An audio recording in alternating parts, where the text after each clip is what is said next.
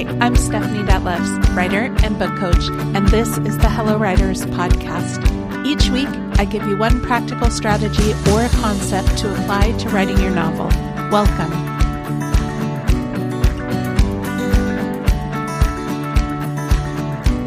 Hello, writers. Today, I'd like to talk about the other characters, the ones who surround your protagonist, giving them context, relationships, foils, and sometimes comedic relief. Before we discuss the considerations when developing these secondary characters, let's define who they are. So secondary characters, sometimes also called side or supporting characters, are those who appear in multiple scenes with the protagonist. While they may be involved in a subplot of their own, they aren't the focus of the main storyline. Secondary characters have the job of helping drive the story forward. The biggest way they do this is by giving the main character someone to talk to. They can help the protagonist grow, either by providing counsel or by providing obstacles. Sometimes they provide a relief from the emotional tension, and other times they add to it. The most important thing, though, about secondary characters is that they're integral to the story in some way. In other words, their absence would change the story in a significant way. This is how we distinguish secondary characters from characters that don't do any of this, which are often called tertiary characters. These tertiary characters usually only appear once or twice, and they don't move the story forward in any way. They're just observed by the protagonist or the narrator. Examples of tertiary characters might be the waiter at the restaurant, the child screaming in the store, the crossing guard. I usually don't even name these characters unless it's necessary because it adds to what the reader has to remember for no good reason.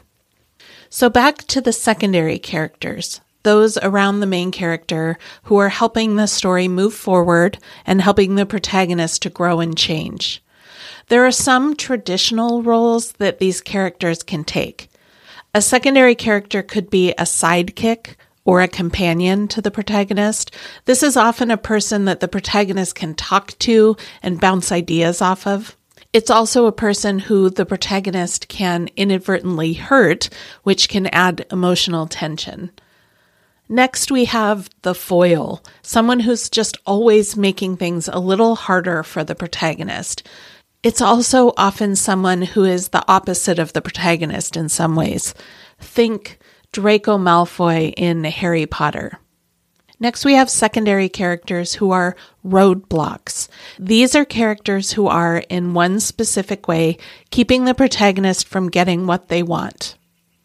And then finally, we have the antagonist, the character against whom the protagonist bumps throughout the entire story until the end when the antagonist is defeated in some way, usually. So those are some traditional roles that a secondary character can take, but often, especially in contemporary fiction, the exact role of the secondary character is a little less defined, a little more nuanced or blurry. This is why asking some key questions can be really useful as you begin to develop your secondary characters. Question number 1. What is this character's purpose in this story with regard to the protagonist's internal growth? Remember, everything in your story is about supporting the change that the protagonist is going to go through. So how is your secondary character supporting that change? Question number 2, how can I make this character a full person? I made the mistake of not asking this question when I wrote my first middle grade book, Unspoken. In that book, there's a character named Ashley who is a very stereotypical bully. Although I did make an attempt to redeem her slightly at the end, she remains to this day a pretty flat character, even in my mind. What I wish I'd done is gotten to know her better. I needed to know what made her the way she was, even if that information never appeared on the page. And question number 3, will the secondary character change over the course of the story? They don't have to, but sometimes they do. We sometimes see this with a parent or spouse who has been acting one way through the story until they have their own realization and make some changes. While this doesn't need to be quite as intricately shown on the page as it does for the protagonist, you still need to know why it's happening. If your answer to this question of whether the secondary character will change is yes, I recommend you go back to episode number 55 about writing believable characters and take your secondary character through that process.